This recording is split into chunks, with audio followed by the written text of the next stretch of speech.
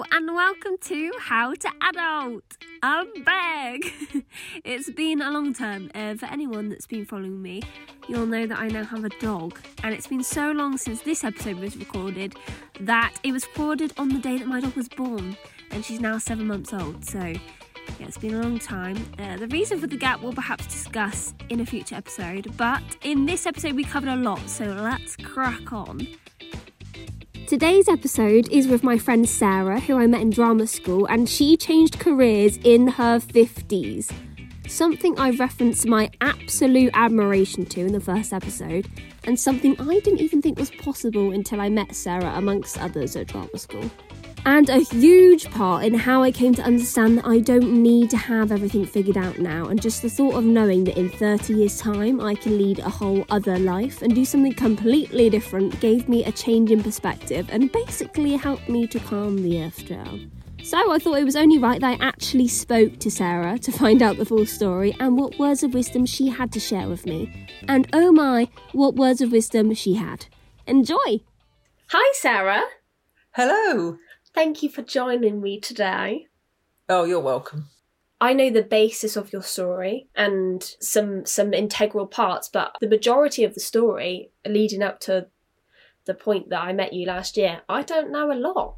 So I'm excited to hear today. Oh, yeah. Yeah, well, I suppose, I've been around the block for quite a long time now. So when you cobble it all together, it sounds like quite an action-packed roller coaster of a ride, but actually, when you've lived it for 55 years, it's not that, really.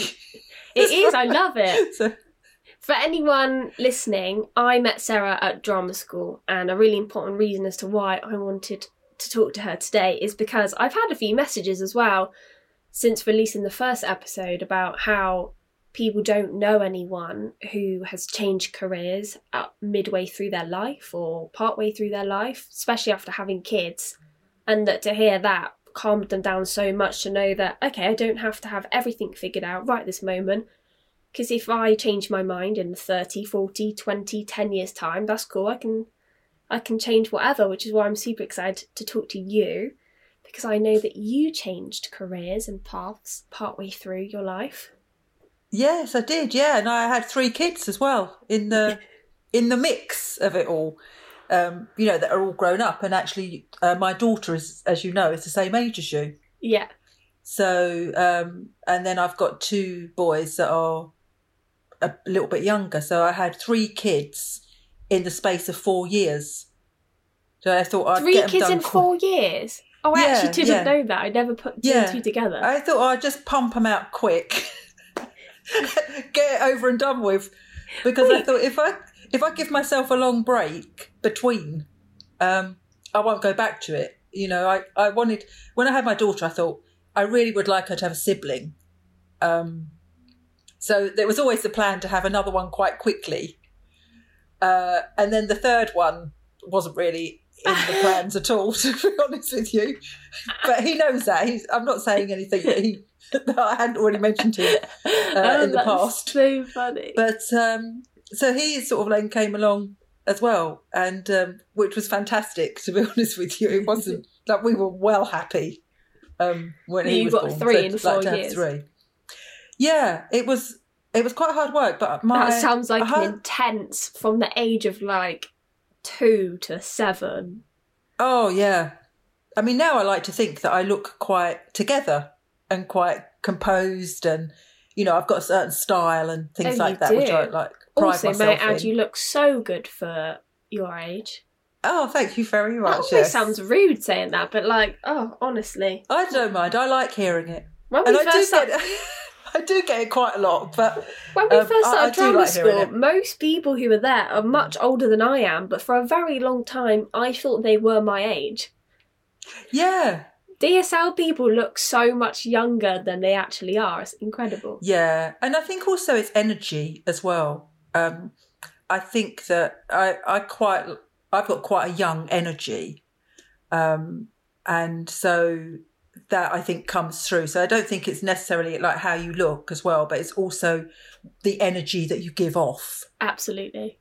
As well. And I think you can only have a young energy by having working hard to keep your mind fluid and your body fluid as well. Absolutely. You know what I mean? Kind of like, you've got to be flexible, I think. You just threw out so many Laban terms in that one sentence. I know. So you grew up in Essex, that's right? Yeah, well, I was actually born in East London. So I'm very proud of this fact because for many years I was actually quite ashamed to be an East Londoner. Were you? Which is like a whole other story. But I went from, like a real Essexy kind of core blimey accent to trying to sound like the Queen. Yeah, your accent now is quite neutral, because when we first met, I don't think I would have known that you were from Essex. No, so that's what I mean. I kind of like, I keep that on the down low. And it's bad, really. But apart I think from when talking about football, West Ham comes into the picture. Yeah, absolutely. Which is what we were saying. This is why I was born in West Ham. And this is why I get really passionate about it. But I'm very proud now of where I come from. So I think it's important to know earlier on, and then we'll go back to the beginning, the roots. Yeah, the roots of everything, yeah. That you, with your husband, your family, own the Galvin restaurants, where you can find many of them across London, Dubai. Is that right? Well, we did. We had them everywhere. We were everywhere. You are everywhere. You're still everywhere. Yeah, we've lost a lot. I mean, these last few years have been really tough for us. And I don't want anyone to get out of Ireland because we're still really lucky with what we've got. But we did at one point hit the dizzying heights of having something like, 12 or 13 restaurants or something. I lost count after a while, which is sounds bad, but when I got my new career, I became less interested in what was going on in the restaurants. But we started off with one in 2005. And for a long time, our plan was just to have one restaurant. Yeah. So my husband, Chris, is a chef and his brother is a chef. And so they wanted to set up this restaurant and both of them were going to work there and cook and all that kind of stuff. It meant that there was always a Galvin brother in the kitchen cooking kind of thing. And then because my background was in more front of house side of things and arranging parties and things like that, because that's what I used to do or was doing when I met Chris. My role was to set up some of the front of house systems like reservations and reception and things like that, set up those systems and then meet and greet people. And I was just like a hostess and, people come in and, oh, hi, da-di-da. So you had a Galvin front of house and then you had the two chef brothers. And that's really that's how far we thought really, we just thought we're going to do that. And then after about 9 months, because the restaurant was just so successful, I mean, we had no idea. It just went stratospheric. I remember before we opened, we were like, oh, I think the restaurant sat about 100 and so people. Okay. And we were like, oh, we'll get 45 people for lunch, 70 for dinner kind of thing. Yeah. When we opened, we were literally doing 100 for lunch, 150 for dinner. Do you know what I mean? It just literally, we were just so not prepared for it. We had a little book, like a proper diary for taking bookings. So you'd write the bookings in. We had to get rid of that quite quickly. After about a month, we were suddenly we need to get a new system now. And then before we knew it, as the restaurant grew, we ended up with a telephone system where we had a central reservations with people booking any restaurant. We had within 7 years, we had 7 restaurants. Nice. So we started off with this little diary of writing people's names down and their telephone number and how many people were coming, to having this fully computerized system. Yeah, they were the glory days. So you had 7 restaurants in 7 years. So that's basically one a year, whether it actually happened one a year, but that's incredible. You had 3 kids, and then not too long ago now, fairly still recent, not that recent, you decided you wanted to end that career and start a new career as an actor. which we'll get onto. But what did Sarah's life look like as you were growing up? Oh, well, this is where you need to get your violins out, actually, because, so, I mean, I was born in East London, and when I was about 2 or 3, my parents moved to the leafy suburbs of Romford in Essex. Yeah. I am the eldest of 6 children, and so it would come as no surprise, really, that we didn't really have any money at all. And I think by today's standards, you would definitely say that I grew up in poverty. I mean, we never had a television. I had free school meals, and all of our clothes were cast off, hand-me-downs. My mum used to make a lot of our clothes, actually. And so we all wore the clothes that my mum had made us and that kind of thing. I don't ever remember, until I became a teenager, I actually quite enjoyed life. I didn't I wasn't aware that we didn't have what other people had, because we kind of lived in our own little bubble in a way. That's nice. There was lots of things about my childhood that were idyllic. Yeah. We had a fairly big garden, and my mum and dad used to grow loads of vegetables, and our garden was just full of fruit bushes and things like that. So we'd literally just go and gorge on raspberries and, strawberries. We'd eat them all straight from the garden. They never ever made their way into the kitchen kind of thing.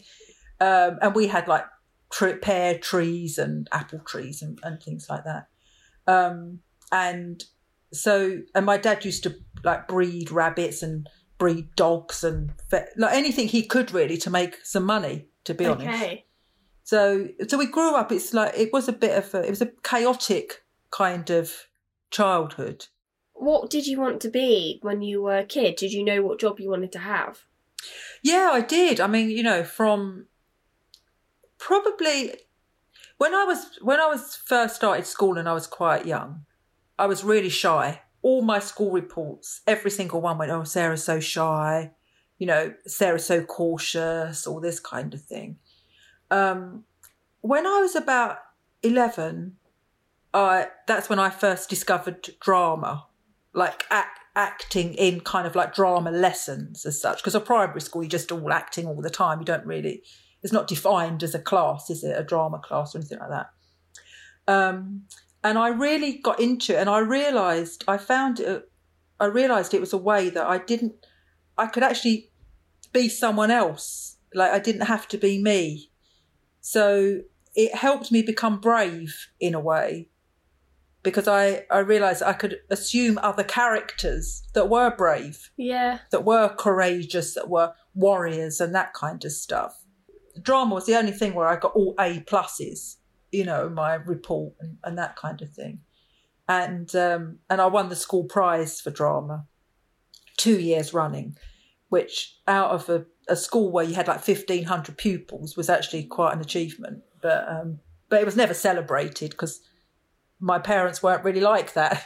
So I never realised what a big deal it was until like years later.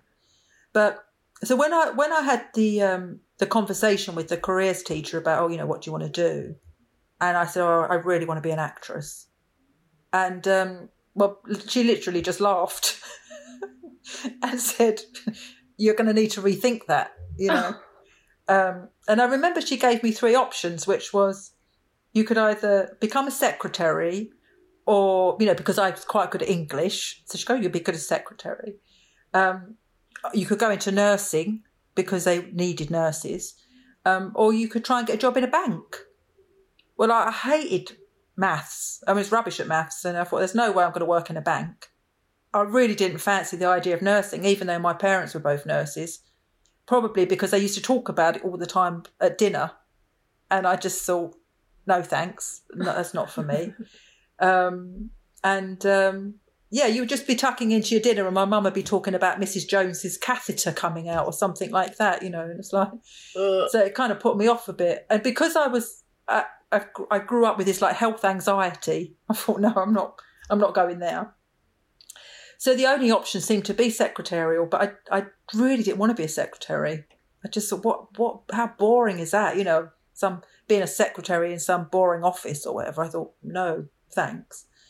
So I had a part-time job at the time. I was when I was in secondary school, working in McDonald's in Romford.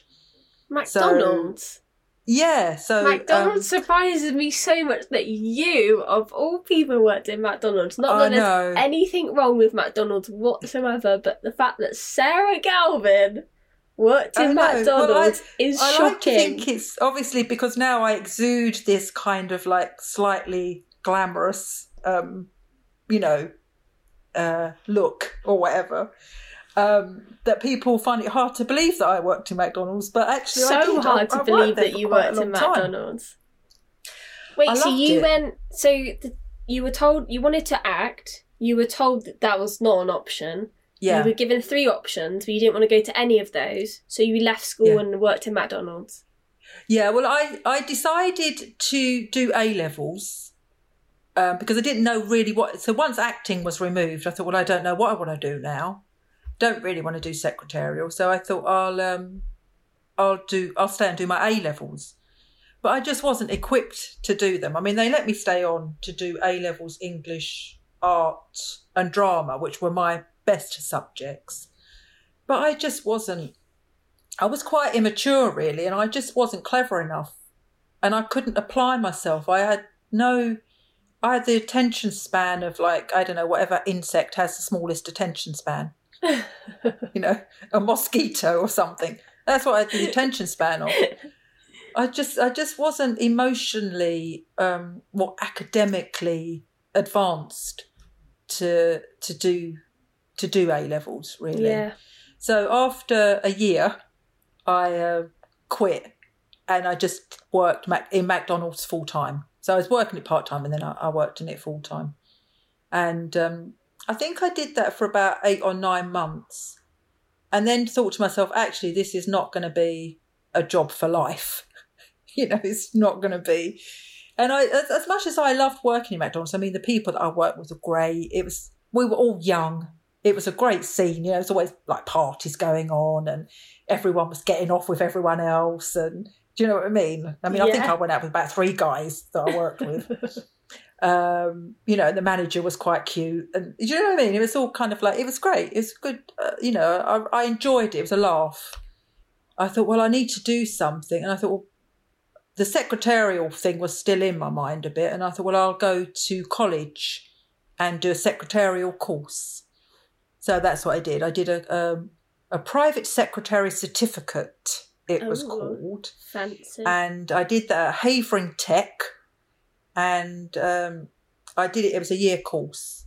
And I did that. And then when I left, I thought, I'm going to get a job now. Whatever job I want, I'm going to get. Because when you go to college or university, that's what they tell you. They tell you that, you're amazing. Everyone's going to want to, you're qualified.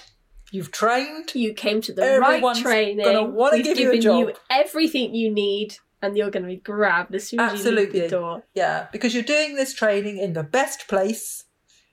We're the greatest, and therefore you've learned from the best, and you're going to go out and you're going to get a job. And of course, you go out there and you can't get a job, or you can't get a job the one that you want. Yeah, because having decided that I did not want to work in some boring, or what I considered to be a boring kind of like, secretary for like a paperclip company or something like that. I thought, what's going to be the most interesting environment where I could be a secretary? And I decided it was going to be like publishing or something like that. So I remember going to the job centre to kind of get this secretarial job in publishing. And again, the woman just laughed at me because she said to me, what do you want to do? And I said, well, I'd love a job in publishing or something. And she went, yeah, so does everyone else, love. But I've got this great job like the paperclip factory around the corner or whatever. And I was like, no, that's so savage. Not what I want. So I didn't have a job for a couple of months because I thought I'm not settling for any old job. I'm a professional. I've been properly trained to be a secretary, and therefore I want a good secretarial job. And of course, I didn't get one for a good couple of months. And obviously my family situation was that me and my sisters, as soon as we were able to get a job, we had to get a job, which is one of the reasons I couldn't go into acting, because I'd spoken to my parents about it and they were like, Sarah, you just can't do it because you're never going to work.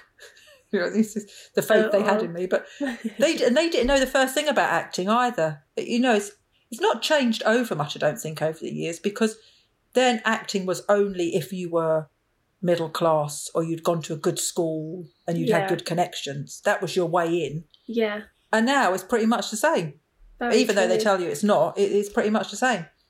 My parents didn't know anyone. I mean, they didn't even know anyone that could give me any advice on. I didn't even know that drama schools and things like that existed. No, I didn't either. And yet obviously people of my age did, because there were people that were in that field that knew that. But not like my parents had no idea. It's not like they could say to me, oh, yeah, why don't you speak to so-and-so? If they know someone who does acting, you could do that, or whatever. They had no idea. It got to about 2 or 3 months I hadn't managed to get a secretarial job, and my mum one day said to me, she said, Sarah, you are going to have to go and sign on at the Dole office just to get some money so that you can bring it back, so you can bring it home. But I remember going to the Dole office in Romford. I sat there and it was so depressing. It was just such a I was looking around at everyone and I just thought, I can't think, not that I was sitting there thinking I was better than anyone, because obviously my upbringing didn't kind of lead me to that conclusion. But I just thought, no, I know that I've got capabilities. And I was sitting there thinking, I feel a fraud being here, claiming money, because I can work. I could have gone back to McDonald's and got a job. Yeah. I didn't need to get money from the state. So I walked out. I didn't even see anyone. I walked out. I got on a bus. I went to London and I thought, I'm going to try and get a job in London and maybe there'll be more opportunities there. And I went that day?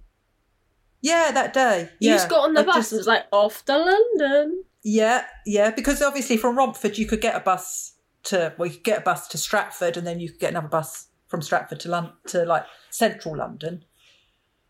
So, yeah, and I got off, I don't know why. I think it's because I was going down from Liverpool Street along by St Paul's and that kind of stuff, and looking out bus window kind of thing. And I saw at St Paul's there was a job centre.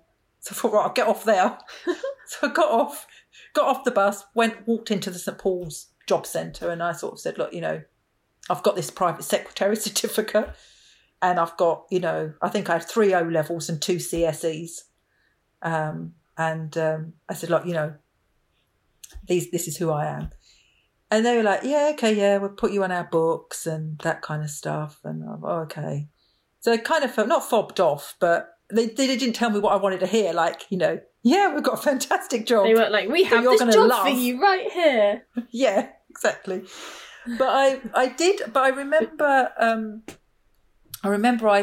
when I got on the bus to go home, there was an Evening Standard, and in the Evening Standard at the time, they had a section in it which was called Creme de la Creme, and it was like the cream of the crop of jobs for secretaries and that kind of stuff. And in a tiny little box, there was a job which was a secretary to the manager of the Ritz Hotel, and I thought, that sounds good. That sounds like a good job. So I got in touch with them and got an interview. And I remember actually getting all dressed up for this interview. In fact, when I left my house, I said goodbye to my dad, and my dad said to me, he said, I'd give you a job. And so I walked down the road thinking, yeah, I'm looking for business. And I went for the interview. It was amazing. It was amazing because I'd never, ever been in a place like the Ritz before.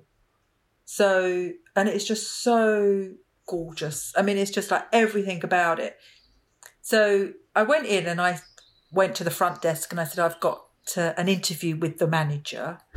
And I sat down and I honestly felt like Cinderella had gone to the ball. That's what I felt like. I just felt a part of me, I was excited to be there. Part of me felt I had no right to be there either, because I was looking at everyone and they were all, everyone just was beautiful. Oh. Like the whole surroundings was a massive, great big chandelier, and it was all very opulent and that kind of thing. And everyone just sort of sashayed around, you know. It was like so different from like Romford, and I just thought, wow, this is amazing. I'd really like to be here. And then I had my interview, left. They said, yeah, we'll let you know. But as I was in London, I thought, well, I'll have a look around the sites and all that kind of stuff. So I did a little bit of, you know, sightseeing while I was there. And I thought, well, I better ring my dad just to let him know that I won't be home like early, sort of. I'll be home a bit late. So I rang him up from the phone box, and he said, oh, how did your interview go? And I said, oh, I think it went all right. You know, I think they like me and all that kind of stuff. He said, well, they've actually been in touch. And I said, oh, really? But yeah, he said they'd like to offer you the job.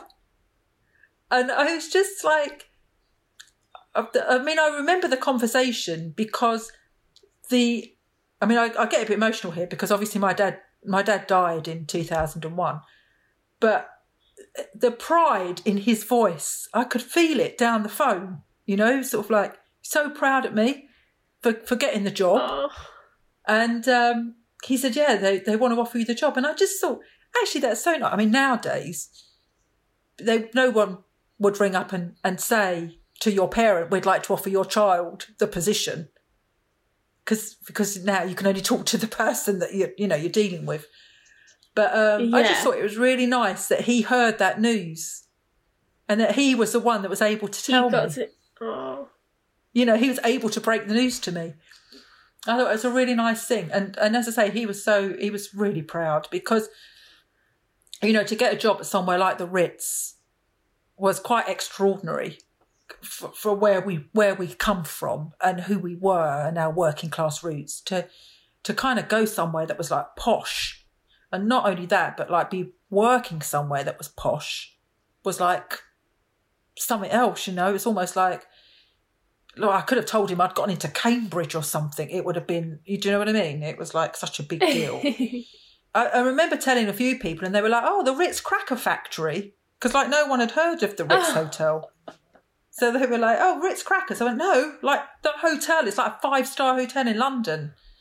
And, but I do remember it being a big deal. But then the thing was, is that once I got there, so as I say, I was there for a couple of days, like Miss Eliza Doolittle. And the personnel manager called me into the office and said, look, we really like you, but you're going to have to try and do something about the way you speak, because I reckon that I kind of recall having a conversation with somebody, because everything was done then by phone and that kind of stuff. It wasn't really done. There wasn't email and all that back in the day. You know, it was old fashioned. It was phone. It was writing letters and that kind of thing. So I kind of vaguely remember having this conversation because obviously the manager of the Ritz, he had loads of very high powered people ringing him. And I'm sure one of them must have said, oh, that's an interesting secretary you got there. Couldn't understand a word of what she said. Someone complained. So I think he must have had a complaint. I didn't for 1 second feel aggrieved by this conversation. You know, I didn't walk out there thinking, how dare they say I should change my voice and all that kind of stuff. I'm going to sue them. I just thought, right, well, I don't want to lose this job. Yeah. So, you know, I don't want to let my family down. I don't want to kind of like, you know, can you imagine going back home and saying, oh, actually, that job you were so pleased that I've got, they're going to sack me because of the way I talk. Oh. So I thought, no, I better knuckle down. And so then I went through this weird phase of just listening to everyone around me, trying to pick up bits of their accent and then try and speak it. So you could fit and in. So I became very good at like listening to people, and then however they were talking, I would mirror how they were talking. So I think there's a name for it. I think you call it like a sound shifter or something like that. Yes. But whoever I was talking to, I would just copy the way that they spoke. So everyone must have thought I was taking the mickey out of them, but I weren't. But that was my way of doing it, of like learning this new way of speaking. But I loved that. I did that job for about a year or so. And then I got offered a better job at the Savoy. So I went there. So, yeah. And that's really how I got into hospitality. I think what I discovered was with hotels, and particularly those really gorgeous, like luxurious 5-star hotels, was that they were like that was like my theatre. You know, that was my stage. So because of the vocal thing that I had to change the way I spoke when I was talking to, you know, people that were like guests of the hotel and dignitaries and all that kind of, so whoever was coming in, I had to speak nicely. But then, of course, when I was like back of house, I could just be as core blimey as I wanted to be. Do you know what I mean? It was kind of like, so there was this back of house and front of house persona that I developed. And really it was like acting. It was just like going on stage. It's like, you're so performing. although I had to although I couldn't do the acting as a job, I found a way of building it into my everyday regular job that felt theatrical in some way, you know. And I think that's why I stayed in that industry for such a long time without kind of really missing not doing acting. You know, it's sort of like it was not an option to be able to act. So I quickly had to get over that and find a substitute. And that's what I did. You know, I found a substitute actually that served me really well for quite a long time. And actually, I started off on quite a lowly kind of salary, but by the time I'd worked really hard and got promotions and things like that, I actually ended up on a pretty decent wage, which was enough to buy a flat with.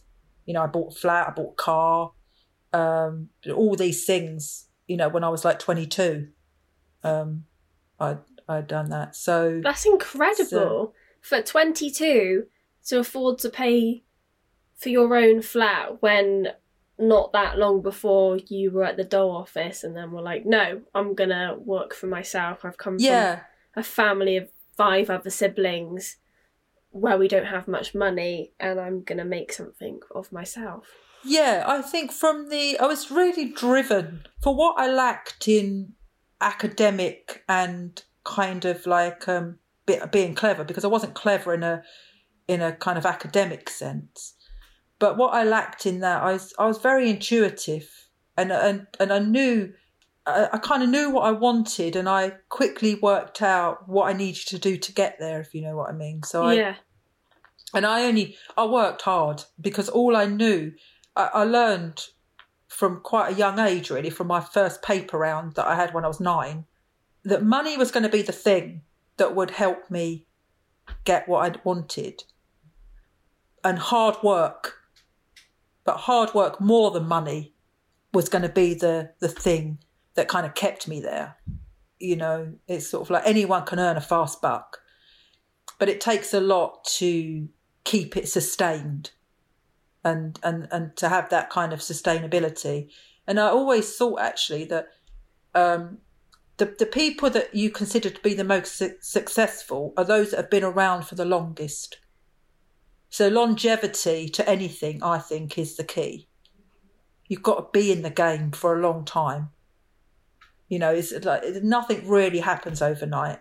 It's always, you know, even if you look at people now and you think, oh yeah, I didn't know them before. But then when you look into their history or their backstory, you feel they've been chipping away at something for 10 years or something before you get to know who they are.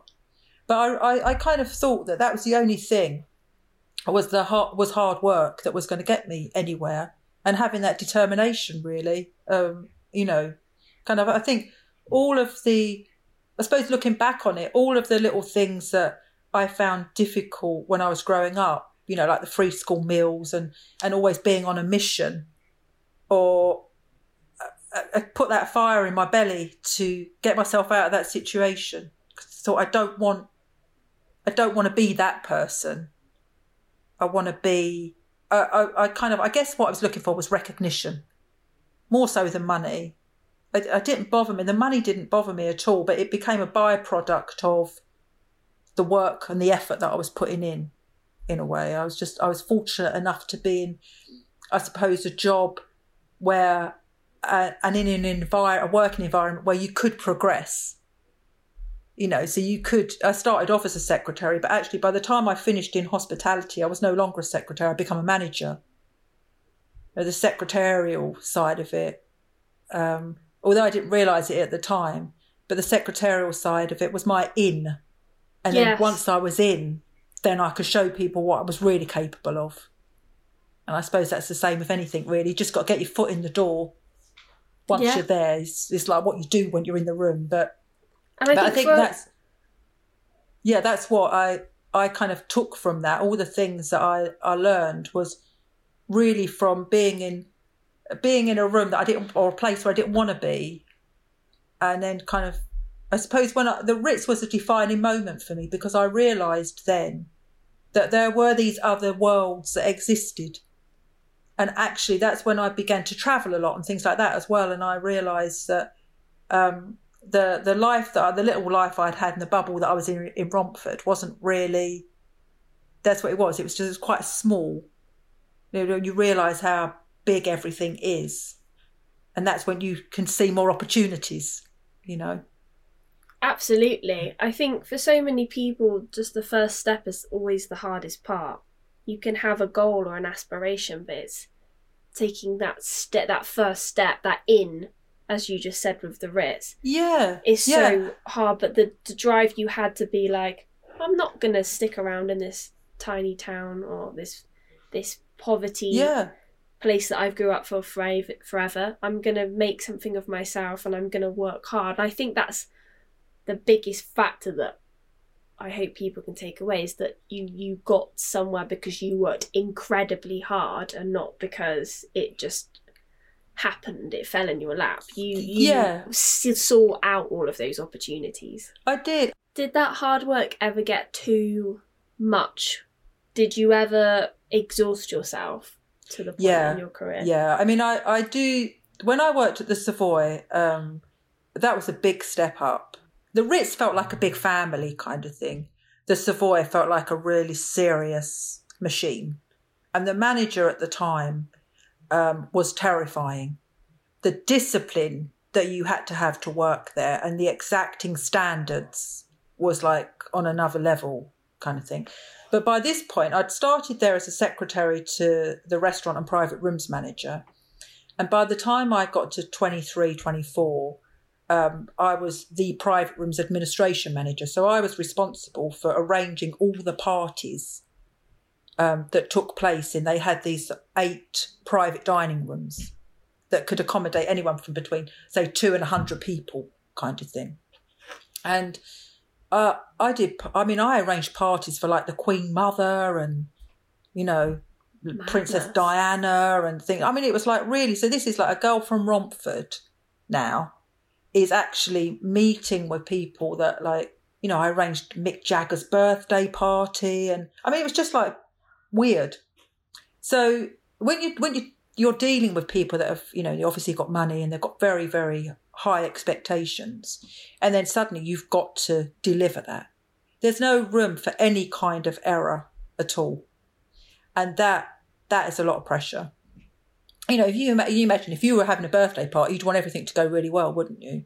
Yeah. And if it went wrong, you'd be a bit fed up if it went wrong. At the Savoy, like, nothing could ever go wrong. And of course, you were in a kind of like a place where people's expectations were very high. There was no such thing as like, you couldn't turn around and say to people, oh, actually, we can't do that. You always had to find a way of being able to do something, like no matter what the request was and that kind of thing. So, yeah, I did. I pretty much had a nervous breakdown when I was working there because it was just too extreme. And, you know, I was still quite young. You know, I was only 23, 24, to have that kind of pressure on you. And so I left. One thing I learned about myself, which your listeners are going to kind of be able to relate to, is that I really had the gift of the gab. You know, what we call the gift of the gab. I could literally talk and talk and talk. I could sell, people say to me, oh, you could sell ice to an Eskimo. Next, I asked Sarah why she and her husband decided to start their own restaurant, and this is what she had to say. We started going out with each other. Eventually, we got married, had kids, all that kind of stuff. And he was a chef. So his career was quite interesting because he'd also grown up in poverty as well. So our our backstories were quite similar. And he'd grown up in Essex as well, though a nicer part of Essex than I grew up. So we immediately connected on that. And then he worked for Terence Conran for years, and I think about 10 years or so, during which time he opened about 16 restaurants for Terence. Then he opened the Wolseley, the Wolseley on Piccadilly. He opened that. So while he was there, I think that's when he kind of started to get a kind of an idea that he wouldn't mind actually having his own restaurant. And then that's when we decided to have our own restaurants. Amazing. So you opened your first restaurant with Chris, and as you mentioned before, it was just way bigger than you ever anticipated it was going to be. So you wanted to open one. And then what made you want to open 7 in 7 years? Yeah, we didn't really. It's funny because when we opened, like I think I mentioned before, we opened one and we were just, in our minds, we were just going to have one restaurant. That was going to be it. But I think because the restaurant was so successful, then people came to us with offers of other restaurants. So within the first 9 months of opening our bistro on Baker Street, we got approached by the Hilton Hotel Group, and they had a restaurant that they were looking for management of, which was at the top of the Park Lane Hilton. And it was a very old restaurant called Windows of the World kind of thing. It had been closed for a couple of years. It had been gone through a massive refurbishment, and they were looking for someone to operate it. So they asked us. So we ended up going there, and we still operate that restaurant now called Galvin at Windows, and that's been going for about 12 years or something. And then on the back of that, we'd had that for a couple of years, and then we got approached with a really good site in Spitalfield. So then we opened our 2 restaurants there, and so offers were coming in, and if they looked interesting, because the other thing that we found, so when we first then split into 2 restaurants, we still had Jeff in one restaurant as the main chef, and we had Chris in another restaurant as the main chef. So it kind of worked, you still had a Galvin in the kitchen kind of thing. But then what we found is that a lot of the chefs that had been working for us for a long time, and a lot of the managers that had been working for us at a long time, by opening more restaurants, we were able to give them opportunities to become more senior within the company and that kind of stuff. So we realised that it was a way to keep the staff that had been loyal to us and we'd had working for us for a long time. We could give them opportunities then to take more ownership of restaurants and things like that. So that's kind of how it grew in a way, because there was, when you've just got one restaurant, you can only go so far with that in terms of your own development. But when you've got other restaurants or you're opening restaurants, suddenly it gives everyone a project to work on and that kind of stuff. Yeah. So you can, and we've had people that have worked for us for years and years and years. That worked for us for 10, 12 years, that kind of thing. So it's a way of kind of being able to reward those people as well and give them something that, say, suddenly they've got a restaurant that they're in charge of, and they've not got Chris or Jeff there, or and I'm out of the picture kind of thing. So it was nice. It was a good way. It was a good way for them, and I suppose that's in a way how it kind of grew. I kind of feel that Chris and I are probably very similar in that way, that we don't really just rest on our laurels. We've always been a little bit like, maybe it's as a consequence of our upbringing, where you're always looking for an opportunity, you're always on the move, you're always looking to kind of improve your situation. But we've never really just settled. We've always kind of thought, right, what can we do that's better? How can we better this? How can we better ourselves? How can we kind of grow rather than just staying. And I kind of feel like now, particularly, you have to be a bit like that, you know, ducking and diving and trying to find a way. 100%, dipping your toes in many different pots. I don't know what that expression is. No. Well, I think you dip your toe in the water, don't you? But then I think you have your fingers in lots of pies. Oh, that's what it is. Get those fingers in lots of pies. But there's nothing to stop you from dipping a toe into a pie. If you want to go. If you really want to get it. If you want to go there. Because you do have to kind of think outside the box. It's like I was saying earlier about you've got to be fluid in the way that you think. You can't just allow yourself just to seize up at any time in life, actually, not even as you get older, but at any time in life. So, but having said that as well, it's hard to keep on that kind of trajectory. Sometimes it is good to have a pause, and sometimes it is good to consolidate and to have a look at what you've got and reflect on it and then start again. So it's not just kind of blindly driving forward all the time. It is kind of having moments where you do just stop and you think, right, okay, are we still where we want to be going? And this is still what we want and that kind of thing. And then, of course, you've got to be prepared to take the rough with the smooth, because we started off where everything was like going beyond even our wildest expectations. But then, as I say, over the last few years, with lots of things that have happened, like globally and those kind of things that the world and life throws at you, you know, we've had to say goodbye to a lot of our restaurants that were no longer performing, that we couldn't maintain them anymore and that kind of stuff. So then you've got to be prepared to sometimes let go. You can't just doggedly hold on to something that's not working anymore. And I think that's an incredible trait, to just accept that, well, that's what happened, and not see it as a failure. It's just life. Things flourish and then things have their time and then you move on and you dip your finger in something else. Absolutely. And I don't think you can ever think really in terms of that kind of, that binary way of like, it's either a success or a failure. So much I've learned out of having failed at things. And actually some of my most kind of treasured memories now are things that were just like a complete disaster. They're always the things that I, if I'm talking to people or I'm at a party, dinner party, or even having dinner with my kids, and you're talking about things that happened in the past, they're always the stories that people find the funniest. Like, people get bored listening to success all the time because we all like that kind of the battle and the I don't want to say the phrase the journey because it's been so overused, but we all like that kind of the struggle and the quest. That's what we're all going for, is the quest. That's such a good point. Yeah, I think I mentioned to you before, actually, when we were chatting on another occasion, about when my daughter was about 11, and I just opened a restaurant in Harrods, and it was a nice little restaurant, actually, a little bistro in the fruit and veg section.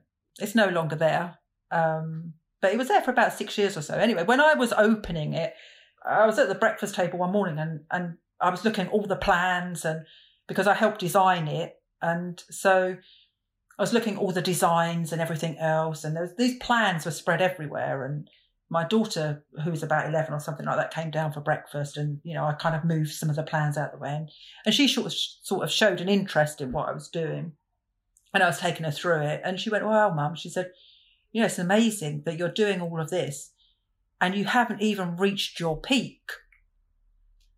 Wow. And I kind of thought, wow, actually, I haven't reached my peak. I mean, I think at that point I was probably about 45 or something like that. And I thought, no, you're right there. Go, sister. You've still got a lot to do. You haven't, you're not washed up or anything like that. Here you are, you're opening in a restaurant, you're involved, you're spearheading in the opening of this restaurant. You're actively and very prominently involved in it. And it was like a really, really exciting time. And it kind of like, it sort of showed me, because she had sort of said to me, she said, well, I'm so different, Mum, from all my friends' mums that have kind of settled a bit, Yeah. And I don't know, maybe they were kind of happy to settle, but I never felt, because I did have moments where I didn't work, when my children were quite small, because my job prior to having kids was arranging parties, which is lovely, but it's so antisocial. You can't have, you've got parties that are going on all the time, weekends, evenings, all that kind of thing. And Chris was a very successful chef, up and coming, and he was obviously going to go places. So it wasn't possible for both of us to have these jobs that were like completely antisocial and have 3 kids, unless we wanted to get a nanny in or someone, which wasn't, we weren't going to go there. So, so I kind of had a moment in my life where I could have done that, going out for lunch all the time and meeting the girls for a coffee or playing tennis for charity and, all these kind of things that you do to try and fill all your hours. But I was like, no, I don't want to do that, because work was always the thing that fulfilled me. I kind of, again, I think it goes back to this needing some kind of validation and recognition and all that kind of stuff. But I thought, I can't actually just sit around having coffee or shopping all the time. I hate shopping, but I thought, I can't just do that, meet up with the girls and organise charity lunches and things like that. Although they are very admirable things to do, it just wasn't me. I just thought, no, I want people to take me seriously. I want people to, not that they don't take you seriously if you're doing all those other things, I guess, but in my mind, I was like, no, I want to be a successful businesswoman, because this was my new path. This is where I was now. So I suppose in a way that's why I always wanted to be working, even when my kids were small. I was always kind of getting involved in other things. And I took myself off and did an HNC and an HND in photography, because I had this maybe notion that I could become a professional photographer, which I did for a while. When did you do that? When my kids were really small. So I suppose Joey, who's the youngest, he would have been about 3 or 4. Okay. And Jess would have been, 7 or 8, something like that. And so I did, before I got more involved in the restaurants, I did a couple of years of, Sarah Galvin photography, where I took mainly photographs of food and children. I remember you telling me this. Those were the things, those were the things I had access to. So, and it was okay, actually. I know when we opened the bistro, we had lovely wood panelled walls everywhere, and the designer had said, look, to Chris, he said, you need to put some pictures up on the wall, or we need something. And he'd seen some of my food photographs. And he said, why don't we commission Sarah to do some food photographs to go on the wall? So I did this, my study in like fruit and veg. And I photographed them all, and then I hand printed them all as well, because with my training, I'd learned all to be in a dark room and like kind of print your own images and all that kind of stuff. So these pictures were supposed to go up. I did about 12 or 15 big, massive photographs they're all around the restaurant. And they were literally supposed to be there as a temporary measure, just have something on the wall until we found some other artwork to replace it all with. And they stayed there for the whole time that restaurant was open. Really? Yeah, they became part of the fabric of it. And now, because we closed that restaurant a few years back, I have one of them in my kitchen now, of the ones that I took. So I took some pictures of some garlic that looked very phallic. Of course you did. Yeah, it wasn't the intention, it's just the way they ended up looking, kind of thing. And unless there was some subliminal kind of messaging going on. And it's funny because we used to have guests that come to the restaurants, because everyone at the bistro kind of had tables that they liked. Okay. So you'd get regular guests would ring you up and say, oh, can you give me that table 4? Or, they all even knew the numbers of the tables and say, we want to sit on that table. And there'd be this one, there'd be like one, he'd be like, I want to sit under the phallic garlic. Stop. Stop. So there was this table that become the phallic garlic table kind of thing.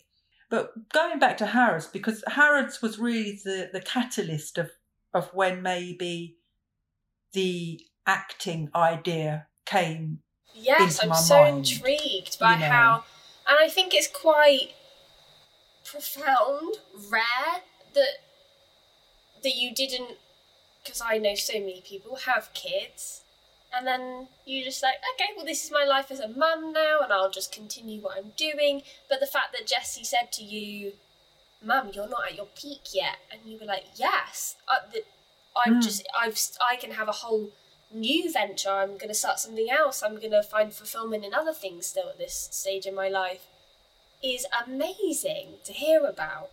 Just the world is literally your oyster, and that's so cheesy, but it doesn't matter what age you are. If you have a burning sensation or a feeling that you want to start something else, why not? Yeah. It's really, I think what I found quite interesting with a lot of stuff that I've thought of is that I've always had this attitude that you can do whatever you want to do if you put your mind to it. Now, obviously, I couldn't at like 50 odd become a prima ballerina. You know, there's certain things that you have to accept that ship has sailed. You know, you just can't do that, can you? You know, you just don't have that anymore. But I think that for a lot of things, so I might not be able to become a prima ballerina, but I could maybe just do something in a dance way that might You could still do adult ballet classes. You don't absolutely have to be the ballerina. Yeah. You can still itch that scratch. You can still do Yeah. something with it. Yeah, exactly.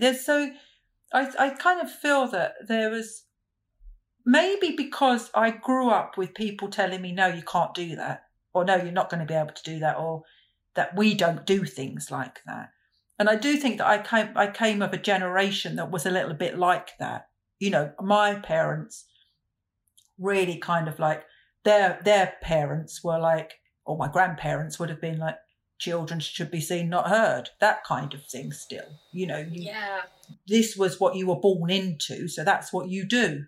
And you don't stray from that path because it's not your destiny. But I kind of never thought like that. Even when I was growing up, I was like, well, why can't I do that? You know, who's going to stop me from doing it?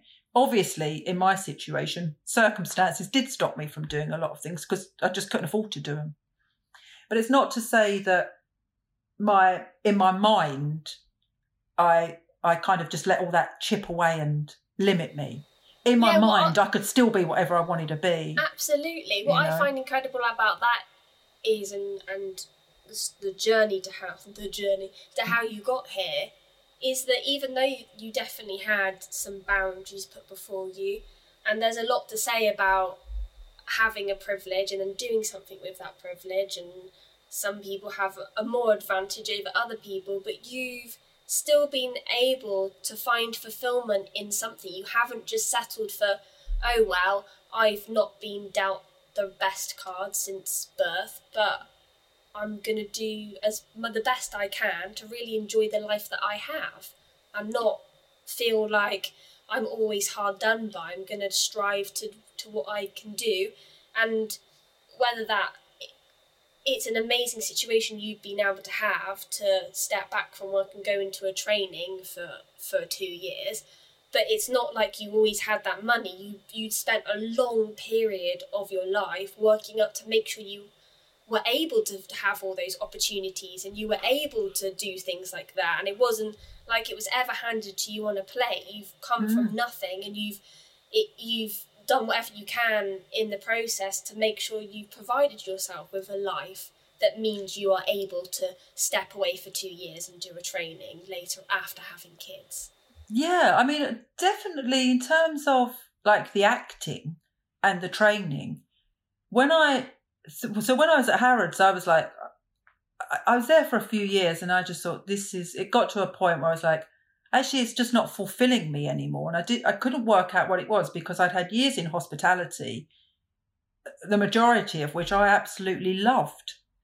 But I don't know whether it was because in my mind somewhere, and even it could even be something like hormonally or something like that, I must have been thinking I'm coming to an age where if I don't do something now, I might not get a chance to do it. So I kind of feel that even though that wasn't at the forefront of my mind, perhaps I was thinking to myself that the windows are going to kind of like be getting closed a bit. So I might not be able to do what I wanted to do. But even then I wasn't really thinking of acting. I mean, the acting came about because I literally decided that I couldn't work in the restaurants anymore.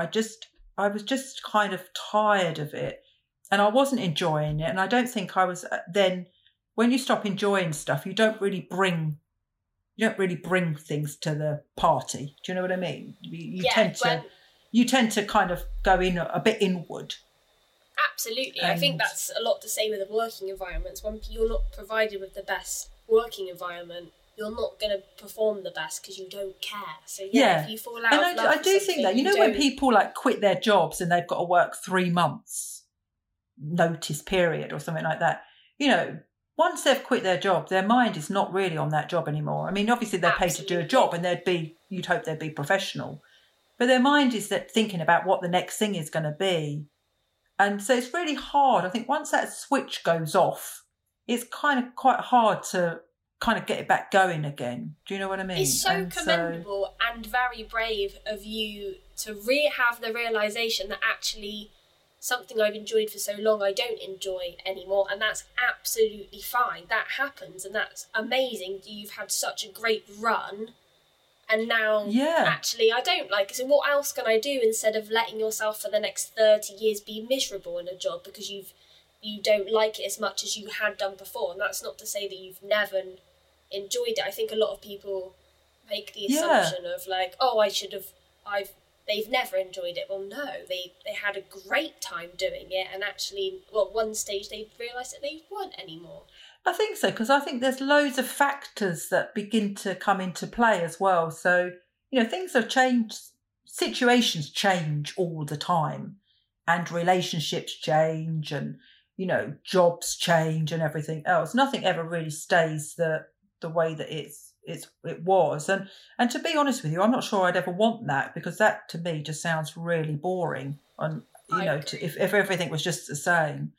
But some people like that. Some people like that kind of that kind of continuity and everything else. That's great, because then if they're still enjoying it, that's good. Yeah, and also I think because for some people they find a lot of interest outside of work. And so you can have like a really uninteresting job. But if you've got like a great family life and a great social life and everything like that, then actually you kind of like, you tolerate the work because you get paid for it, and that allows you to do other things and go on loads of holidays and cruises or go around the world or do whatever it is that you want to do outside of work, you can do it. But because Chris and I have we've always been like workers, and actually our lives have always been intertwined with work. So when you work in fields like hospitality and acting and things like that, for example, it's a lifestyle choice, and so it becomes like your work is, it's not like a 9-to-5 job. Your work is very much intertwined with your life outside of a work and things like that. And so, I'd find, for example, that I'd be up at midnight doing emails, and, weekends I'd be doing emails and things like that, things that were related to the business. And it got to a point where I was just like, actually, I'm not really enjoying this anymore. I'm not enjoying being at 1:00 sending emails and getting frustrated by things that within a work situation that I can't control. It's just become a bit too, I thought, I'm not going to give myself an ulcer, being kind of like, not being able to switch off from work. So I said to Chris, I said, look, I really would like to step away from the restaurants now. And he said, yeah, I think that's a good idea. If you're not feeling it anymore, then, you don't want to put yourself through that. And we could afford to, because obviously I didn't have to worry about earning money, and I could afford to not earn the money that I had been earning, if you know what I mean. But I kind of felt that I owed myself that, because I'd got myself into a position where I could do that. And that's why I can't really get annoyed or be resentful to anybody that has made a lot of money. I know there's some people that are in the stratosphere of money that they've made, kind of thing. But in my experience, most people who've got money have earned money. Not many people just get given money. You know, most people I know anyway have actually worked really, really hard to make the money. So I had that luxurious position of thinking, well, okay, I can leave, because not everybody has that, but I can leave this job and I can actually do something else. When I gave up the restaurants, I was like, right, I can't just sit around doing nothing, because I haven't changed my thinking over the last 10 years or so. I'm still not a lady who lunches. Do you know what I mean? Even though I'm now 10 years old or whatever, I still can't really reconcile that and just be happy with not being known, and not even being famous or anything like that, but being known for being good at something. Just for having your thing. Yeah. Yeah, I can't just go into that kind of what I felt was a bit of obscurity, really, of just like, you know, playing tennis or doing all those things. So I thought, no, I need to do something. And then that was when I kind of thought, right, here you've got an opportunity to do whatever it is that you've always wanted to do. And that's when I thought, I'll try my hand at this old acting business and see. So I had a chat with Chris about it, and he said, yeah, I think you should go for it, because, you know, he acknowledged the fact that I'd actually made a lot of sacrifices over the years. You know, I'd given up my job to raise the kids and all that kind of stuff. And I'd put a lot of all my energies into raising a family. It's funnily enough, I kind of like, I look at how I raised my children, and even that I kind of put a very professional slant on, in a way. Do you know what I mean? Because when I first had my daughter, I'd given up work and it was just me and her. And Chris was at a stage in his career where, as a chef, he was working all the hours that God sent. And I remember meeting up with a friend of mine, and I said to her, I said, you know, quite frankly, I don't know whether I can get used to this motherhood malarkey, because I don't feel, I miss not having my own identity now. I miss the fact that I'm just someone's mum or I'm someone's wife, but no one knows really me. You know, I kind of felt I was losing myself a bit, really. And also the thought of like motherhood just terrified me in a way, because I just didn't think I'd be that good at it. And so I had lunch with a friend of mine, and she said to me, she said, Sarah, she said, if you put as much effort into being a mother as you did into your career that you've had, that you ended up loving and you've been very successful at, she said, you'd be a really good mum. And I thought, yeah, I need to look at it differently. I need to kind of like, rather than thinking, right, this is it, my life has ended now and it's all down to me just bringing up a child, I need to think to myself, right, how am I going to look at this motherhood business as a business and be like really good at it, you know? And I don't think I did that bad, actually, because all my kids have grown up pretty well. So, and they still like me. They speak to me and all that kind of stuff. So, yeah, so I kind of like, that was the way that I approached that motherhood in a way. But then, of course, you then have 12 years of doing that, which is pretty much what I did before I kind of started to go back into more of a full-time work. And so with the acting, I thought I really need to give it a good stab. And I did a little course at the Actors Centre.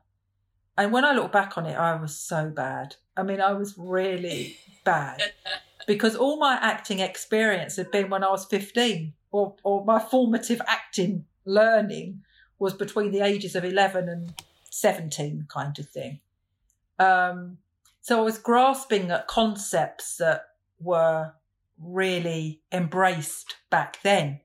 You know, it's almost a bit like if you watch 80s drama, like TV drama, some of the acting in that is just so over the top. And you look at it now with this kind of like 21st century lens, and you're like, God, that's terrible. But at the time, everyone was like, wow, did you see that performance? That actress is amazing, you know. Now you look back on it and you're like, and I'm sure even those actresses and actors would look back on it and think, God, that was really bad. You know, I was so overacting there. But of course, so I was kind of going into this new world of acting, but with very much my old ideas, because that's all I knew. And a lot of it was hideous. I was just so awful. But the Actor Centre, they did this course, which was a month-long course, how to be an actor kind of thing, or acting for beginners or something like that it was called. And basically it was 4 weeks, which was structured over 4 weekends. And they were quite intense, you know. It was like all day Saturday, all day Sunday, you're doing these acting classes, covering all aspects of acting, like voice, Shakespeare, all the little elements that you would see of classical acting kind of thing. And at the end of the course, if you had, I think there was something like 6 or 7 tutors that they would grade you. And if you got a majority verdict, you would be invited to become a member of the Actors Centre. And if you didn't, then they would give you advice on where to go next kind of thing, you know. Okay. And so I did the course and I got a majority verdict. So they invited me to become a member of the Actors Centre, which I was very excited about. All these little stepping stones at the time. It was like a big deal. Milestones, yeah. Like, whoa, I'm a member of the Actors Centre now. That's really something. But I recognised that I still had a long way to go because, quite frankly, some of the stuff, my approach to stuff was embarrassing. I mean, I look back on it now and I cringe. I think everyone can who starts out. Yeah, but what was really good and what I learned was there was a couple of teachers there that gave me some really positive feedback. And one of the guys wrote something along the lines of, with more training and more experience, Sarah has the potential to be a really good actress. And I thought, well, I'm going to hold on to that. You know, I'll hold on to, because there's lots of negative comments that I got as well in this big report thing that I had at the end of it. But I thought, no, I'm going to hold on to that. So there's something there. There's a little grain of something there. And if someone can see that little bit of potential, then obviously I can expand on that with this said training and experience. So then I had to sort of set about getting the training and experience. And so I think by this point, so I was 48 at that point. That was the age I was at when I was doing that. I did a couple of courses at the Actors Centre, but because I didn't really have any kind of direction of how I should structure this new training, some of the courses I did were just like way out of my league. I mean, I was just like not at that level yet. So it was a real like scattergun approach to, I just look at a course and think, oh yeah, I can afford that. That looks good. I'll do that. But they were talking about things that I hadn't even come across. And I was like, oh, I remember going to one on how to market yourself, and like everyone was there with like these really fantastic headshots and a show reel and all that kind of stuff. And I had none of that. I didn't even know you needed any of that kind of stuff. I remember one of the actors saying, of course, you need to get onto Spotlight. And I didn't even know what Spotlight was. It's like, oh, what's Spotlight? You know, or you need to get Contacts, the book. And I was like, oh, right, okay. So, but I learned a bit from people, from listening to people and them sort of saying, this is what you need. Yeah, you put yourself in a place and everything that ensured like that. You knew what that stuff was. Yeah. I mean, I didn't go in and kind of thought, you know, I'm going to do this course and then I'm going to be an actor kind of thing. Or at every step I was like, yeah, there's so much I don't know and there's so much I still need to learn. That's a great outlook to have on anything in life, I think, to go in knowing that you don't ever go into something thinking you know everything. you absolutely don't. You could have had all the training in the world and you've still got so much to learn. Yeah, and part of me enjoyed that, being able to start something at the bottom, because I'd got to the top. And actually, when you get to the top, it's not always that great. You know, you're faced with like loads of problems, and it's like, who do you go to for guidance, or who do you look to for inspiration and things like that? When you're at the top, everyone's looking to you for those things. But you've got to kind of then try and find who you look to for that. There was something really refreshing about having older kind of bones and being more knowledgeable, but also being an infant in terms of my development. Yeah. And I actually really enjoyed that. It kind of like was liberating to give myself permission to think, well, actually, I know nothing about this. But no one expects me to know it either. You know, it was kind of like, it was a freedom that I hadn't had for a long time. So I really enjoyed it. I enjoyed all the little courses that I did, but I did get to a point where I was like, right, I can do courses until the cows come home, but actually what's going to help me actually get a job or, you know, in a production. So I auditioned for a couple of bits. I joined Mandy. It was called Casting Call Pro then, but I joined them because I managed to get one professional credit, which a girl I'd met. She'd said, look, I'll give you a professional credit. So she paid me £100 to do a rehearse reading. Nice. And I know. She got Arts Council funding, and she was like, look, I really like you and you're good, so I'm going to give you this opportunity, kind of thing. So I did that. And I got parts in a couple of little plays and things like that. And I did a couple of amateur plays as well. But all the time I was like, I really kind of could be better, and I could be working with better projects. And that was my kind of like goal to do. And there was something about just doing a variety of courses where I kind of thought, I don't really feel like there's much structure. I still felt I was floundering about a bit in the dark. And so I kind of thought I need to get professional. I want to get a proper training where it's like a classical drama school training. I kind of thought that's what I want. But when I started looking at drama schools that maybe I would like to go to, I was struck then. I realised that I was a lot too old for a lot of them. Because a lot of them, if they only do a BA or something like that. So I was looking on the website and looking at their past graduates and things like that, and there would not be one old face amongst anyone. In fact, their idea of someone older would be like 35. Yeah. And by this time, I was 51 when I went to drama school. And I kind of thought, no one's going to take me at 51. But I knew someone who'd gone to DSL. So I thought, I'll have a look on there. They look good. I'll have a look on their past graduates. And when I looked on there, there's all like these lovely, loads of old faces of past graduates. So I thought, right, I'm going to apply to go to DSL. And that was the first drama school that I applied to. It was the first drama school that I auditioned for. And it was the first drama school that I got offered a place at. I'm so glad. I can really, if I can say anything that was so good about DSL, was the fact that there wasn't an age limit. Everyone on our course was from completely different backgrounds, completely different ages.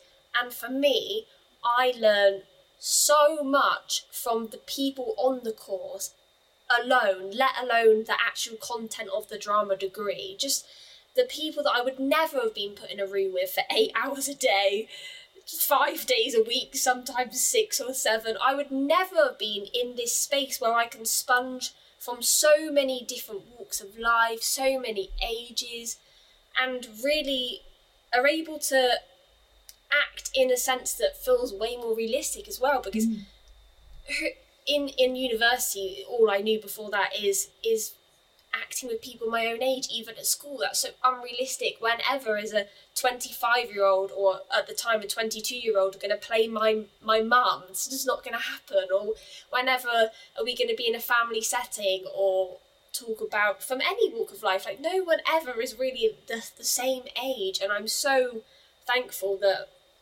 there were people on our course of all different ages, all different walks of life, and hadn't just experienced school, uni, drama school, because that's what I had done.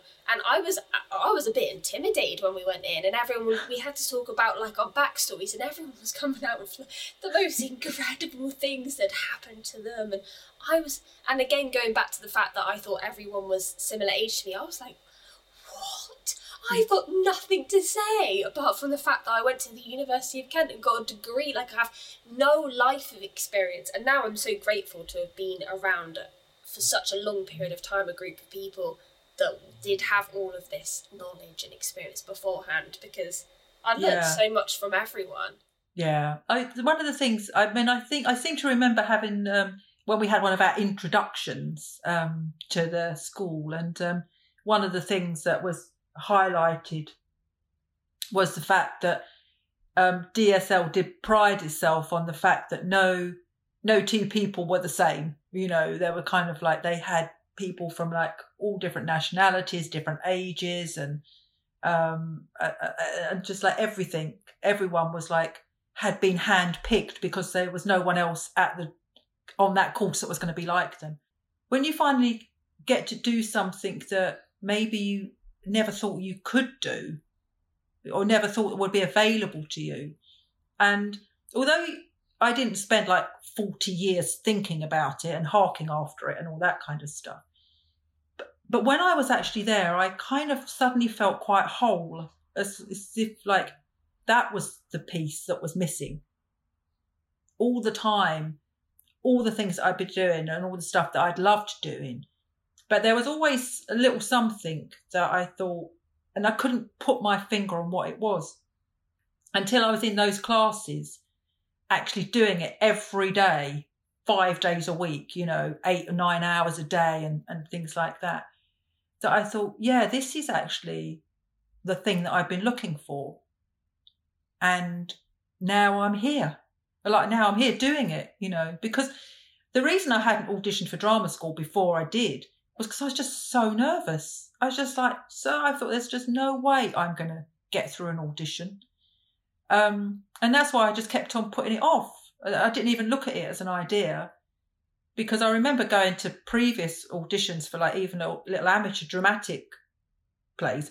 The ones that I auditioned for were actually really good quality Amdram. So they were very serious, and they put on very, very good productions. But when I went for those auditions, I would be like terrified, and sometimes I'd come out of them and I'd laugh at myself, thinking to myself, that was just you were so bad. That was so woeful. I kind of thought to myself, you've got more energy and more about you in your natural person, like who you are, than you had in that audition when you're supposed to be giving off some kind of energy. It's almost like I'd step in to do an audition and I'd suddenly completely reduce myself as to who I was, And it took me a long time to realise that and to learn that about acceptance and actually accepting that you yourself are enough, And I think the more you kind of chase of something and sort of think, is this what they want to see? That's when you're doing yourself a disservice, because I think that you lose a lot of the essence of who you are.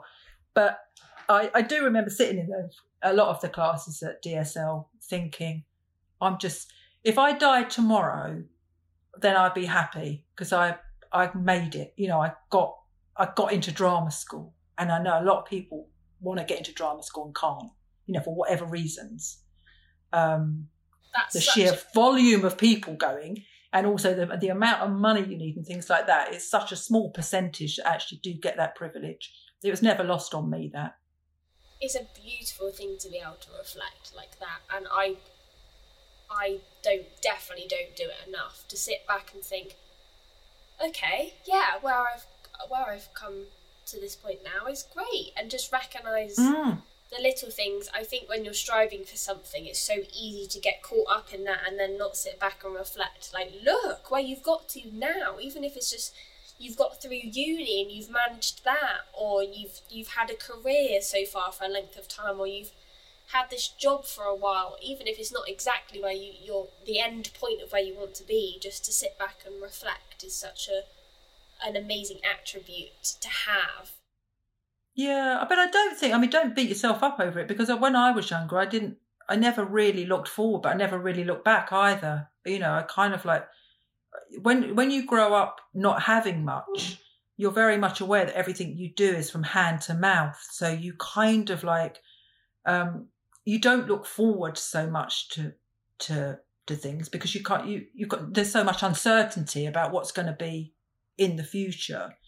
And then you don't really look back, because when you're younger, you don't look back.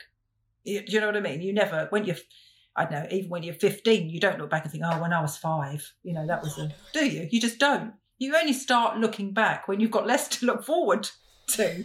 So as you get older, you kind of like begin to treasure all your memories more and your past more.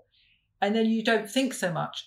Where I'm at, you see, and this is what I've crafted for myself, is that I still am looking forward, because I'm kind of like that. I kind of thought to myself that here I could have a second career that could potentially be longer than my first career. You know, so my first career probably was about 20 years or was something like that, maybe 18. And obviously I had only worked for about 7 years before I had children, you know, so it's kind of like, but I thought here I'm at now with a second career that, you know, God willing, and if I keep my health and everything else, and if people still want to put me in a play or something, or a short film or music video or whatever it is, or feature film, then I could like still be working like well into my 80s, and I could have like a 30-year career in acting. So it's kind of like, I sort of feel for me now, I'm kind of like, I do look forward to a lot of stuff, but I also think it's really good to allow yourself moments where you look back of things that you have achieved, because it's easy to kind of think that you're not getting very far, and particularly when you're in an industry where it is so hard to get jobs and to be constantly working and things like that. You have a lot of moments where you're not doing anything, and you have probably more rejections. I can't think of many other jobs where you would get as many rejections as you do in any of the arts, really, whether it's directing or writing or performing or, you know, being on the camera or whatever, crew. Absolutely. I'm sure all of those people, or anybody in the arts. I mean, my daughter trained to be an animator, and she finds it tough, you know, getting those animation jobs and things like that. So anything in the arts, it's like, you know, so they're the dream jobs, really. And they're hard. It's hard to get, it's hard to be continually working. So I think you have got to allow yourself moments where you get a job to kind of just press the pause button and just look where you are and in that moment and think, I'm really lucky to be doing this and I'm going to enjoy it. Even if it's like the worst play you've ever worked on, you can take something from it. You know, there's always things to be taken from any experiences that you have. You can always take stuff from it. So I do think that, you know, when I left drama school, because I didn't have another job, and this was it, I thought I'm just going to audition for everything and I'm just going to take every single role that I get offered, even if I think it's not that great or maybe not where I want to be just yet. I'm going to do it. And I've worked on such a mixed bag of stuff. I've worked on some stuff that's been like really good, really nice, good quality, a good amount of investment in it and things like that, working with really good people. I've worked with early practitioners that we're all in it together, really not having a clue what we're doing, and we've somehow managed to cobble something together and get a play up and out there kind of thing. And they're learning and I'm learning, and it's kind of, sometimes that can be a little bit like you're thinking, God, this is not really great. But we're all learning it together. And then you meet so many interesting people along the way, even people that you don't maybe automatically connect with, or you're like, I wouldn't probably choose to be mates with you. But they're the people that make your life that kind of rich tapestry. If you just surround yourself with like cotton wool and put yourself in this little bubble of only people that you kind of like, then you kind of miss out on a load of stuff. You know, you miss out on that richness of life and of just people. People just can give you so much. They can take away. I must admit, I'm a bit naughty in a way that I tend not to surround myself with people that are too draining. Yeah. You do meet some people that have kind of these energies that pull you down quite a bit. And I've always been like it in life. I've kind of always tried to skirt away from that kind of energy. But I know that I can be like that myself as well. So you kind of have to find ways of not being like it. You know, if I meet people and every time I meet them and they say, how are you? And I say, I feel really tired, for example, I'm going to feel really tired. I'm not going to be that interesting. But when people meet me, even if I'm feeling really tired, if I say, brilliant, it's been great at the moment, I already feel a bit lifted. So I kind of feel that sometimes you can trick your body and your mind into pushing through. Because it's so easy, and particularly in this industry, it's so easy, and lots of jobs, to be honest with you, particularly when you're younger as well, when you're learning, your learning curve is just stratospheric, really. You know, it's kind of like you're having so much thrown at you, and you're not quite sure which way to kind of turn and you're not quite sure of what you should do in certain situations. And sometimes you might do something wrong, or not necessarily wrong, but on reflection, you might think, I wish I hadn't have done it that way. But that's how you learn stuff. That's how, when you get to my age, that you're like, actually, I'm pretty sure now I know how to handle that situation, because that happened to me when I was 26. Do you know what I mean? And now it's happening again. And, you know, you can do stuff differently. So I think you do. But I think sometimes you just need to plough head down and just plough on through stuff, but take moments to enjoy what's around you as well, and to enjoy the situations you find yourself in. And it's really weird because although this is a second career for me, my first career now it shaped me in a lot of ways, but it now seems a bit of a dim and distant past, you know, my first career. So it has shaped me, and some might say it's kind of defined who I am now. But I always think to myself, you know, if I die tomorrow, I would die as an actress. That was what I wanted to be. Yeah. That was the thing. That was my dream job. And I've done loads of other stuff in between that. But, you know, at some point you managed to get... At some point, that's it. At the end of my life, I would die having been an actress, having been the thing that I wanted to be.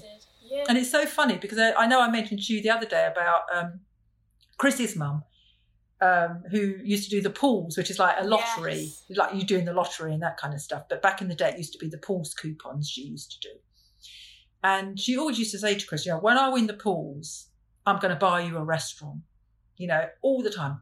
That's what I'm going to do. If I win the lottery, if I win that money, I'm buying you a restaurant. And it's so funny because when we opened our 10th restaurant, I said to Chris, it's a good job you didn't wait for your mum to win the pools.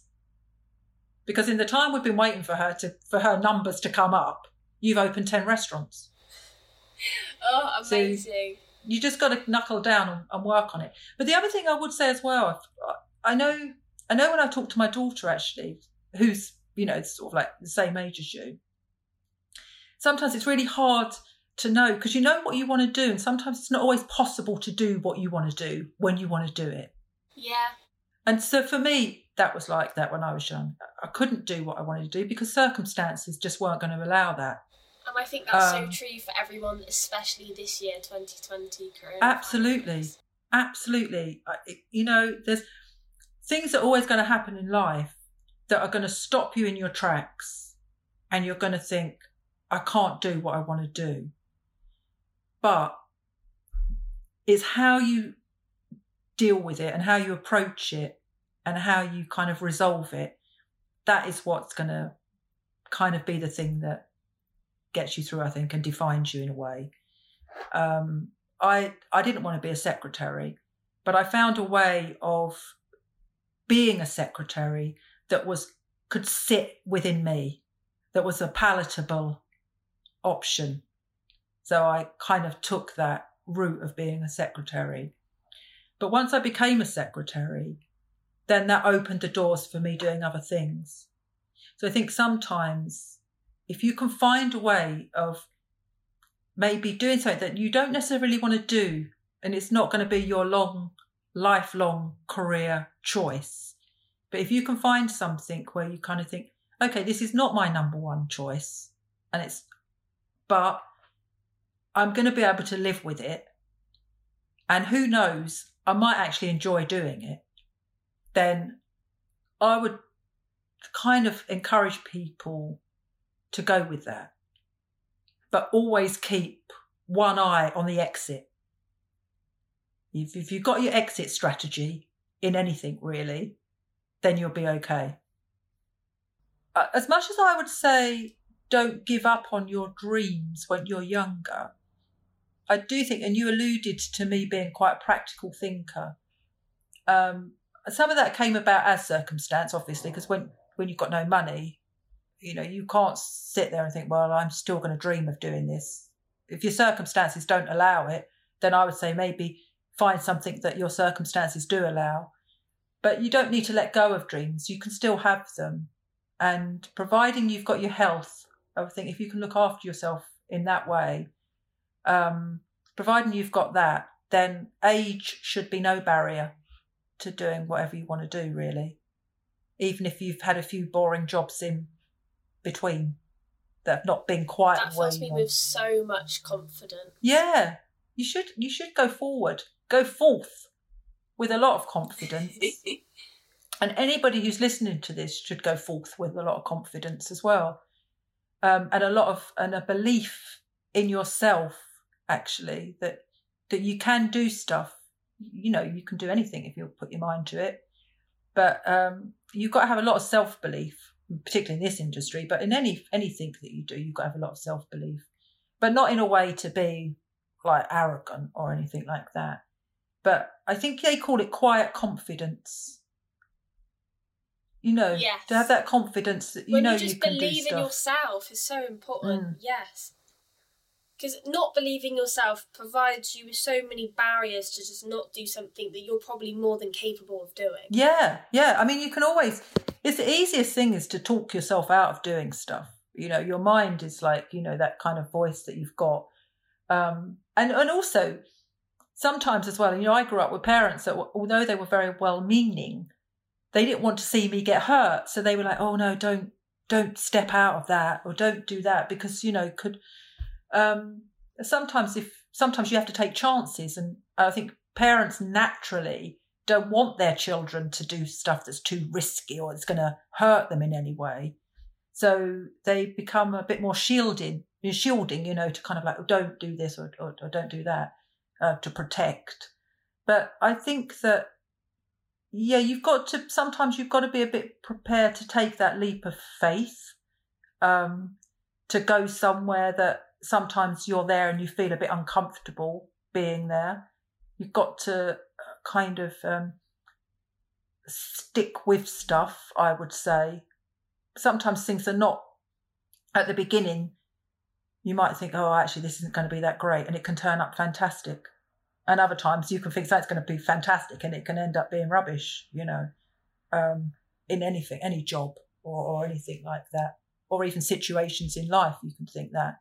So allow stuff to breathe a little bit and just to see how they kind of grow, situations and that kind of stuff.